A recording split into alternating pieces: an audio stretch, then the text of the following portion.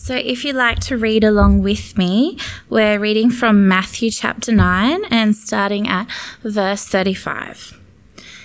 Jesus went through all the towns and villages, teaching in their synagogues, proclaiming the good news of the kingdom and healing every disease and sickness.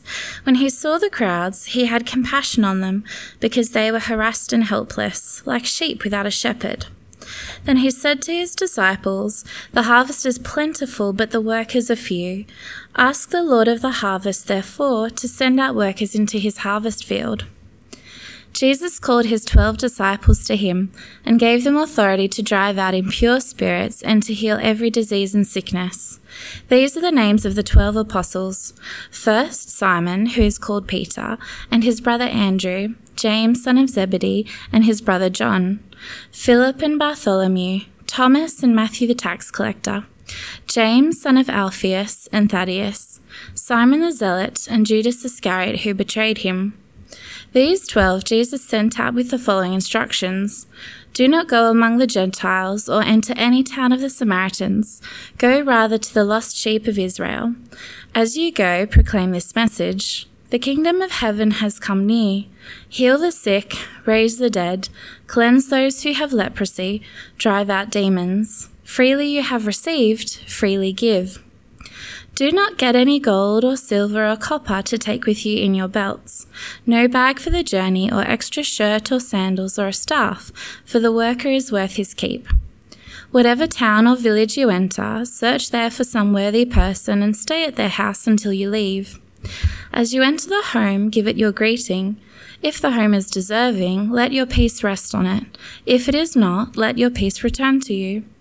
If anyone will not welcome you or listen to your words, leave that home or town and shake the dust off your feet. Truly, I tell you, it will be more bearable for Sodom and Gomorrah on the day of judgment than for that town. I am sending you out like sheep among wolves. Therefore, be as shrewd as snakes and as innocent as doves. Be on your guard. You will be handed over to the local councils and be flogged in the synagogues.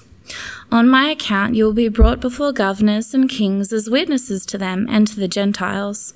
But when they arrest you, do not worry about what to say or how to say it. At that time you will be given what to say, for it will not be you speaking, but the Spirit of your Father speaking through you. Brother will betray brother to death, and a father his child. Children will rebel against their parents and have them put to death. You will be hated by everyone because of me, but the one who stands firm to the end will be saved. When you are persecuted in one place, flee to another. Truly I tell you, you will not finish going through the towns of Israel before the Son of Man comes." Hello folks, welcome to church. My name's Mark, if I haven't met you. My name's also Mark, if I have met you, because that's how names work. I'm one of the pastors here. We're continuing on in Matthew's Gospel tonight. This is, I think, about the 19th sermon to get us to this point. So if you're not up to date, you can binge watch those over the course of the next week, and then you'll be all good to go for next week.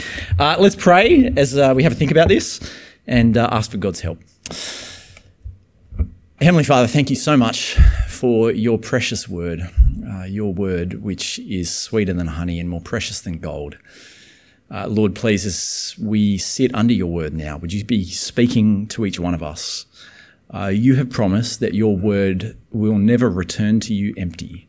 And so as we listen, please do the work in each one of us that you intend to do. We ask in Jesus' name. Amen. Tonight's, we're going to do a bit of an eye test, a vision test, okay? I'm going to put up some pictures and you tell me what you see. These are called Ishihara tests. Maybe you've seen these kinds of things before. What do you see? Now, yes, okay, all right, good. If you're sitting there and you're a bit confused and you think this is some cruel and unusual joke because all you can see is just a random collection of dots, welcome to the club. I've got some bad news for you. Turns out you're colourblind. You may be one of the 8% of men and the 0.5% of women who look at these and cannot see anything than just a jumble of dots. I'm led to believe that there are numbers somewhere buried in that collection of dots, but for the life of me, I cannot see them. So either you're playing a joke on me or I just have to trust you. It's possible, here's my point, for people to be looking at the same thing, but to perceive different things, right? Two people looking at the same thing and yet seeing something very, very different. I want to show you some more photos, do another eye test with you, okay? Let's look at the next photo. What have we got? Oh, it's Wollongong, it's Crown Street Mall, it's Eat Street, the markets are on. Wonderful. Okay, what do you see as you look at that picture? I'll show you one more photo. Let's go to the next one. What do we see? Ah, it's Port Kembla Beach. Awesome. Sun, surf, sand, people, crowds, right? Lots of crowds. Now, what do you see as you look at those pictures? Maybe for some of you, if you've lived in Wollongong for a little while, then you might look at those pictures and you might remember the good old days, when Crown Street Mall was just a goat track and where you had room to swing a cat at Port Kembla Beach. And you look at this and what you see is invaders who have come down from Sydney and who are ruining your little slice of heaven. This congestion everywhere, that's what you feel when you see these crowds. Or maybe if you're more of a recent transplant to Wollongong and you've come from a bigger city, well then actually you look at these crowds, and that's not crowds at all, is it? I mean, this looks quite peaceful, doesn't it? Here are just some people like you going about their lives, enjoying this little slice of heaven, loving life down here in the Gong. What do you see when you look at the crowds here in Wollongong? If I was to confess to you, actually, that when I look at crowds, most of the time I actually don't see anything. It turns out I'm crowd blind as well as being colourblind. And by that, I mean, when I look at crowds, really what I just see is obstacles, like cars in traffic for me to sort of get past. I don't think about the people. I just think about kind of trying to live my life and have them not interfere with me as much as possible. That's what I see when I see crowds. What do you see? What are you supposed to see as you look out over the crowds in Wollongong? Here's actually a much more important question. What does God see as he looks out over the crowds in Wollongong? Because God is the one with a bird's eye view of all of this, right? God's vision stretches further than your or my vision does. God sees everything. God sees not just stuff on the surface, but he sees a person's heart. He sees beneath the surface. And so surely if anybody, when they look at the crowds of Wollongong, if anyone's going to have a right view of things, it's going to be God, isn't it? Wouldn't it be helpful to know what God sees as he looks at crowds of people? But that's actually what our Bible passage is about tonight. We're going to see in Matthew chapter 9 and 10, Jesus' vision of the world. We're going to see how Jesus perceives people.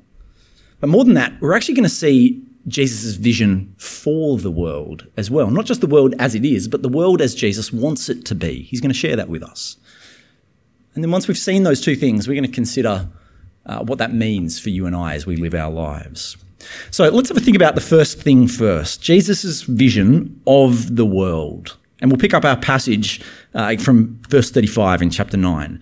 Jesus went through all the towns and villages, teaching in their synagogues, proclaiming the good news of the kingdom and healing every disease and sickness. Now, if you've been here over the last 3 weeks, or we've looked at chapters 8 and 9 of Matthew, you'll know that that's actually a really good summary of everything that we've seen over the last couple of weeks. Jesus, the Messiah, God's King, the one with all authority, has come to earth to heal people and to show signs that demonstrate that he's actually come with a bigger mission than just that. He's come with a mission to save people, not just to heal people. All of these miracles, these healings, pointed to the fact that Jesus was the one who could save people from their sin. He talked about being the doctor who could cure people from being sin sick. And as Jesus has gone around over the last couple of chapters, noticing the effects of sin and decay in people's lives, crowds of people have been flocking to him to be healed. And Jesus tells us here, actually, how he views those people. Verse 36, when Jesus saw the crowds, he had compassion on them because they were harassed and helpless like sheep without a shepherd. Now think about that description. That's what Jesus says. People who are harassed and helpless like sheep without a shepherd. And you think, sheep without a shepherd. Okay, I mean, what's so bad about that? That sounds pretty good, right? Like free-range lamb. Isn't that what's going on? Sheep who are free to go and kind of live their life however they want. Isn't that a good thing? Well, no, it's not a good thing to actually be a sheep without a shepherd when you live in a world full of wolves. That wouldn't be a good thing to be a sheep then, because you would have no protection. You would have no provision from your shepherd. You would have no direction set for you by your shepherd. Jesus looks and he sees these shepherdless sheep and he says they're harassed and helpless. That's his perspective. I wonder, is that what you saw when you looked at the crowds in those pictures? People who are harassed and helpless. Sometimes maybe that is what you see when you see people in Wollongong. Sometimes that's really obvious that is actually the state of some people. You don't have to know people for more than a minute or two before you find out that actually their life is very difficult. They are weighed down by troubles and burdens and they're powerless to do anything about it. That's self-evident for some. But actually, I suspect most of us, thinking about the people that we know and that we see in our city as we go about our lives, in our schools, in our unis, in our workplaces, I think most of us would say, actually, people don't seem to be very harassed. They don't seem to be very helpless. Actually, most people seem pretty secure, pretty happy, like they're doing just fine. Most people seem like they're pretty well in control of their lives. Wouldn't you say that's true? And yet, that's not how Jesus sees people. Jesus sees beneath the surface. Jesus sees behind the veneer. And he sees the people of Wollongong, our neighbours, our classmates, our colleagues, even the ones, or perhaps even especially the ones who look like they've got their whole lives together. And he sees that they are harassed and helpless. Now, do you remember last week in chapter 9, we met someone at the beginning of chapter 9 who's a paralysed man, and his friends had brought him to meet Jesus. And it was pretty obvious what his problem was. His legs didn't work, and he went there expecting Jesus to heal him so he could stand up and walk again. But do you remember in that little interaction that Jesus sees beyond the surface, doesn't he? He looks to what that man's greatest need is, and it's not actually his legs, it's his sinful heart. Remember that? His biggest problem was not that he couldn't stand. His biggest problem was that he couldn't stand before a holy and righteous God because of his sin. He, like every one of us, was a rebel against God, somebody who's turned their back on God and chosen to live life our own way. The fact that we look like we've got our lives under control is exactly the problem. We've wrestled control away from God. That is our sin. We've turned our back on our Creator. And you see, when you walk away from your Creator, the one who is light and life, well, what do you expect to find? Except darkness and death. That's what awaits anyone who turns their back on God. That is why Jesus describes the crowds as harassed and helpless, because apart from him, apart from God, there is no hope. You see, when Jesus looks out at the crowds, he's looking through the lens of their eternal destiny. That's the category that Jesus has. He thinks first and foremost about where these people stand in relation to their Creator. And so again, let me ask you, is that your vision? Is that how you think about the people in your life, your neighbours, your friends, your colleagues? Is your vision matching up to Jesus' vision here? Or do you think about people in entirely different categories? Not how they stand in relation to God, but something else altogether. When you go to an optometrist, if you ever have to go to an optometrist, I frequently do, they will often give you a visual acuity test. That's one of these things where they put the letters up and they ask you to read them, as they get ever smaller on the page. If the optometrist, put this test up for me next time I go, asked me to read it, and I said, yep, sure, happy to read those letters. It's IPTSJQRKG. The optometrist would just go, hey, Mark, slow down. That's wrong. You were wrong from the start. You're not seeing it correctly. Your vision is absolutely stuffed. And I could say at that point, well, you've got your way of seeing things and I've got my way of seeing things, and, to each their own, I guess. You look at it your way, I'll look at it my way. I could say that, but that's pretty foolish, isn't it? Because his way of seeing things is objectively right in that moment, and mine is objectively wrong. And sooner or later, I will discover that when I walk face first into a wall or something, right? Jesus' vision of the people in this world is objectively right. He's the one who sees. He's the one who knows. He sees that sinners like us are harassed and utterly helpless. And it's better that we learn that truth sooner rather than when it's too late. This is Jesus' vision of the world as it truly is. But Jesus, thankfully, he doesn't stop there. He tells us next his vision for the world as he wants it to be.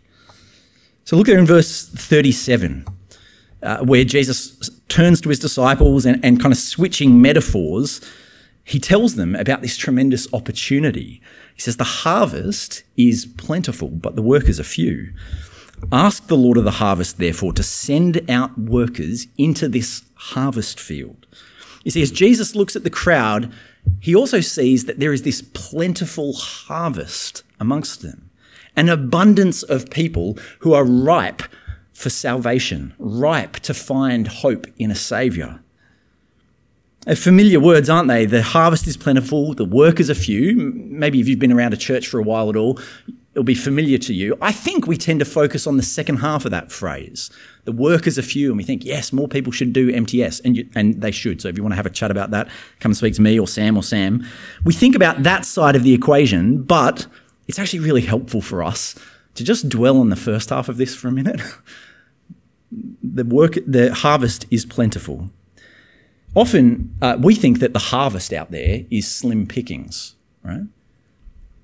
And when you stop and think about it, Jesus is right when he says that it's plentiful. We're wrong, he's right. If you think about the truth of that statement, globally speaking, you know that Jesus is right. You know that there are more Christians on earth today than at any other time in history.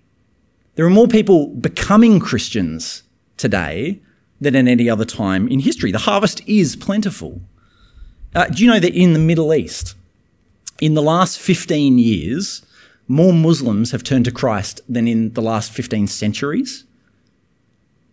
In Iran, it's estimated that 1,000 people are converting to Christ every single day. In China, the estimates are that there are about 60 to 80 million believers, but the real number may be much higher than that because it's very hard to count when it's exploding in growth so rapidly. In Nepal, back in 1970, there were 30,000 Christians in the country. Today, there's 1.2 million. They're estimating that the number of Christians in Nepal will double every 6.5 years from here on out. The harvest is plentiful, friends. You think about it globally and you know that Jesus is right. Now, you might be sitting there and you think, okay, sure, Mark, plentiful harvest overseas, but not here in Australia. You know, here in Australia, this soil, it's hard like concrete, not much of a harvest over here. Can I tell you that I think that's actually a mistake? I genuinely think that more and more people in Australia are becoming disillusioned with the secular society's view of a disenchanted universe. It's just not satisfying people. And I think that as our politics gets more fractured and as the moral norms in our culture tend to kind of go out the window, I think more and more people are actually searching for something transcendent, something that can anchor them in life and direct them. I'd go as far as to actually guarantee for you that there are plenty of people that you know that if you just kind of scratched a little bit deeper beneath the surface, you would find that they are wandering aimlessly through life, looking for some meaning and purpose and hope. And so I am confident that there are people in your life that are looking for Jesus today, even if they don't know that that's actually who they're looking for. I heard a really encouraging story this past week from a woman in our church. She's in the morning service. English is not her first language, and she's part of a Facebook group here in Wollongong for other people from her country who speak her language. And she just put up a post about a week ago saying, "Hi, I'm a Christian. I'd like to read the Bible with people. Would anybody be interested in meeting with me and reading the Bible?" And within the space of about 2 days, 6 women had replied and said, "Yes, I'd love to read the Bible. I've never had an opportunity to do that before. Sign me up." These are not Christian women. They're just people who have never had the opportunity, but now they're jumping at it. Isn't that encouraging? Friends, the harvest is more plentiful than you think it is. In his really excellent little book, How to Talk About Jesus Without Being That Guy, Sam Chan talks about how often the gospel message spreads through what he calls black swan moments. A black swan is like an outlier to the norm. And his point is that there are opportunities that come across your path to speak about Jesus, which you don't plan for, you can't predict. They're the outliers, the black swans. And he says that much of evangelism happens in this way because, wouldn't you know it, there are plenty of people who are actually open to the good news of Jesus. The issue is that we just don't know who those people are. We can't pick them. We can't predict them. And yet they're there. And you find yourself in conversation with them all the time. P.S. This book is a fantastically little helpful book about how to speak about Jesus to the people in your life. I bought a copy of this to give away at every one of the services today. And so this one is for someone in the room. If anybody would like help thinking... There you go, David. Go and pass that on, David. Thank you kindly. That's yours. The harvest is plentiful. That didn't take long to sell that, did it? Good. You might like to get your own copy. The point is, friends, that the harvest is plentiful. Do you believe that? Do you believe that there are people out there who are longing to meet Jesus? It's pretty easy to fall into the trap of thinking that, no one's going to be interested in the gospel. I could speak up, but everyone's so busy, everyone's so disinterested, everyone's maybe even hostile that, what would be the point?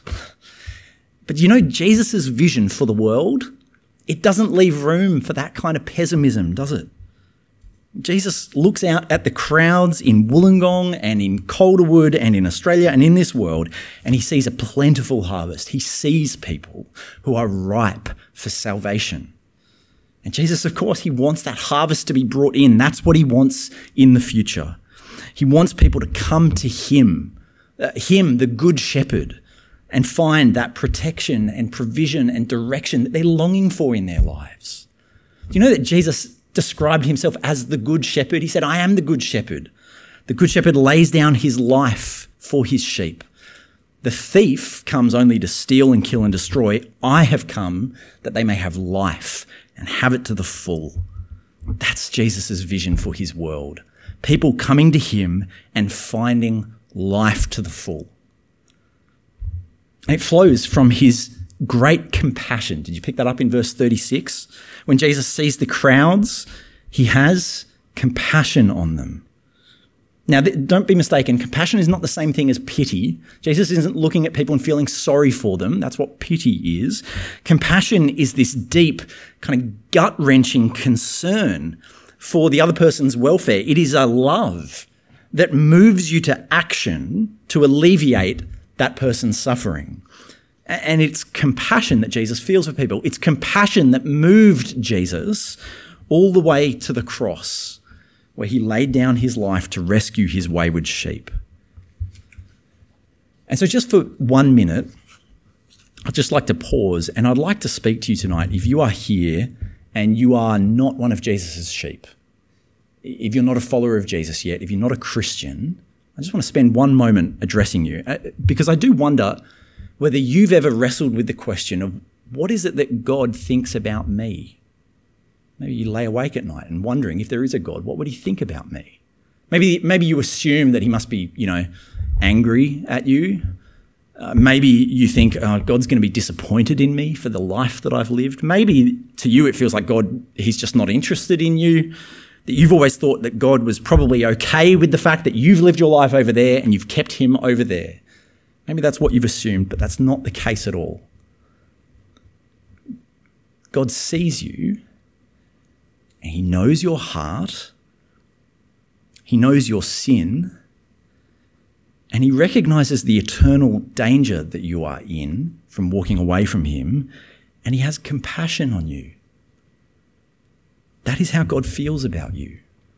He is moved with love to help you in your helplessness. That's why he sent his son Jesus for you.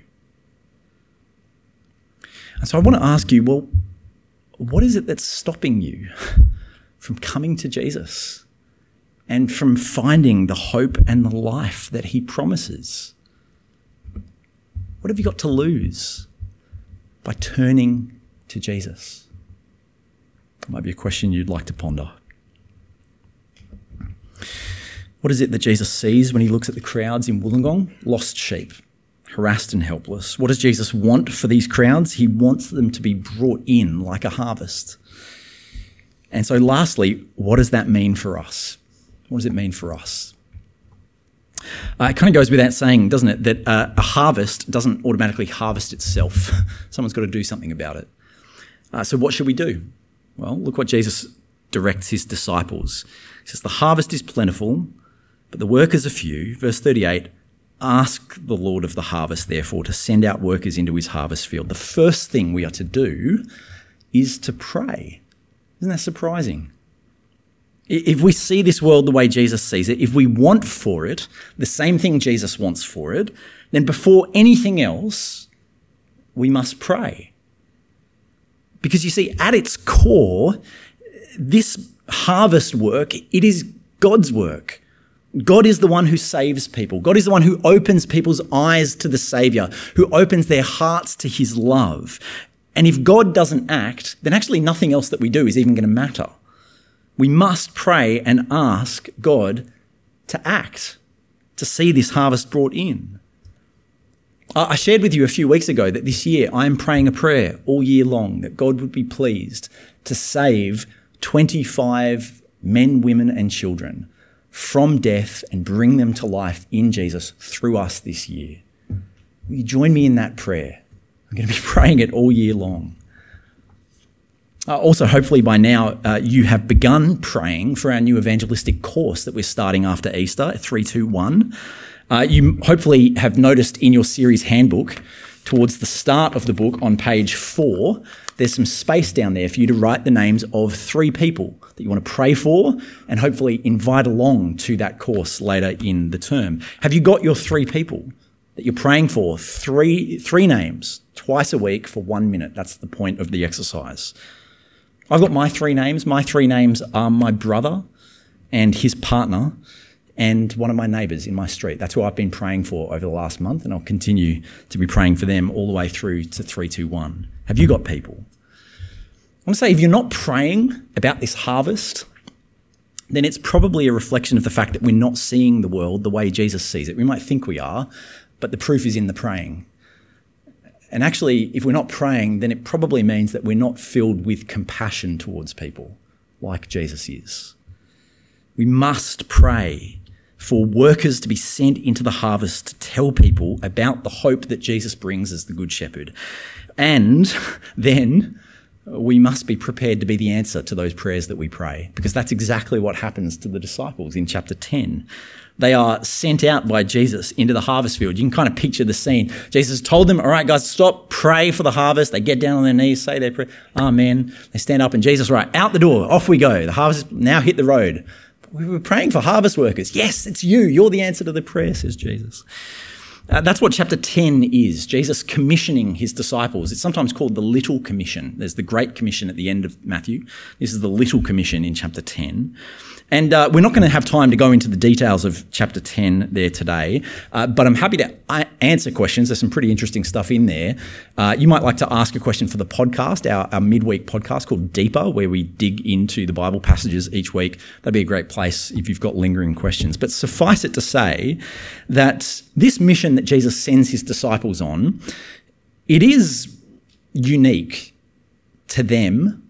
And it's unique to that particular moment in time in salvation history. There are things in here that don't apply to us. Okay, so Jesus gives authority to his 12 disciples to heal and to cast out demons and to raise the dead. Jesus has not given that authority to us. The fact that he tells them to only go to the Jews and not to go to the Gentiles, that doesn't apply to us either. Actually, Jesus gives further instruction that expands the scope of the mission later in the gospel. When he tells them there not to carry anything with them, well, that doesn't apply to us anymore too. Check out Luke chapter 22 later if you want to know why. But there are, nevertheless, some things in this commissioning that do apply to us, which apply to all people who are working in the harvest. For instance, verse 7, Jesus says, as you go, proclaim this message. The kingdom of heaven has come near. Now, that's our job, to pray and then to proclaim that the kingdom of heaven has come near. In fact, that the king of the kingdom has come and his name is Jesus and you need to turn to him. Jesus warns his disciples in chapter 10 that they shouldn't expect to win any popularity contests when they go and do this. Verse 22 is the summary of all these warnings that he gives them. He says, you will be hated by everyone. Why? Because of me, he says. You'll be hated wherever you go with this message because of me. And that shouldn't surprise us, should it? Because Jesus, the Good Shepherd, he came into the world offering hope and life and forgiveness. And what did we do to him? We crucified him. And so as his messengers, well, we should expect hostility to this message as well. It's kind of a sobering sales pitch from Jesus as he tries to recruit his followers here. Right? And maybe as you hear a warning like that and a call like that to, yes, pray, but also proclaim in the face of a hostile world, maybe you're thinking, okay, you had me with praying. I was up for that, Mark. It's up for that, Jesus. But proclaiming, I don't know whether that's really for me. You know, I'm not a professional. I'm not that impressive. I'm not good with words. Nobody's going to listen to me. We'll just leave that for somebody else. Can I say, if you're thinking that way, like I'll just park proclaiming over there for someone else, can I tell you, you're in good company? Because I think that the 12 disciples at the start of this chapter would have been kind of wrestling with that exact same thing. You get introduced to the 12 disciples there at the beginning, chapter 10, verse 2, and we get listed who they are. Simon, who's called Peter, his brother Andrew, James, son of Zebedee, his brother John, Philip and Bartholomew, Thomas and Matthew the tax collector, James, son of Alphaeus and Thaddeus, Simon the zealot, and Judas Iscariot, who betrayed him. Do you notice in that list, there is no Simon the Olympian. There is no Andrew the CEO. There is no Matthew the MP. These are not impressive, successful people in the world's eyes. Do you see, friends, that God does not put his mission in the hands of professional orators and religious experts. He puts it in the hands, or rather on the lips, of fishermen and tax collectors. He puts it on the lips of students and stay-at-home mums. He puts it on the lips of extroverts and introverts. He puts it on the lips of young and old. He puts it on the lips of his disciples, you and me. That's Jesus' plan, to bring in this great harvest. His disciples praying and then proclaiming to a hostile world that Jesus is Lord. How's your vision? Are you seeing the world the way that Jesus sees it? Do you look at other people and see them as lost sheep, harassed and helpless, in need of a saviour? Do you long for the world, what Jesus longs for that great harvest to be brought in and for people to find life in Jesus? And then will you pray? And will you proclaim that the kingdom of heaven has come? Because, friends, the harvest is plentiful. The workers are few. Let's pray.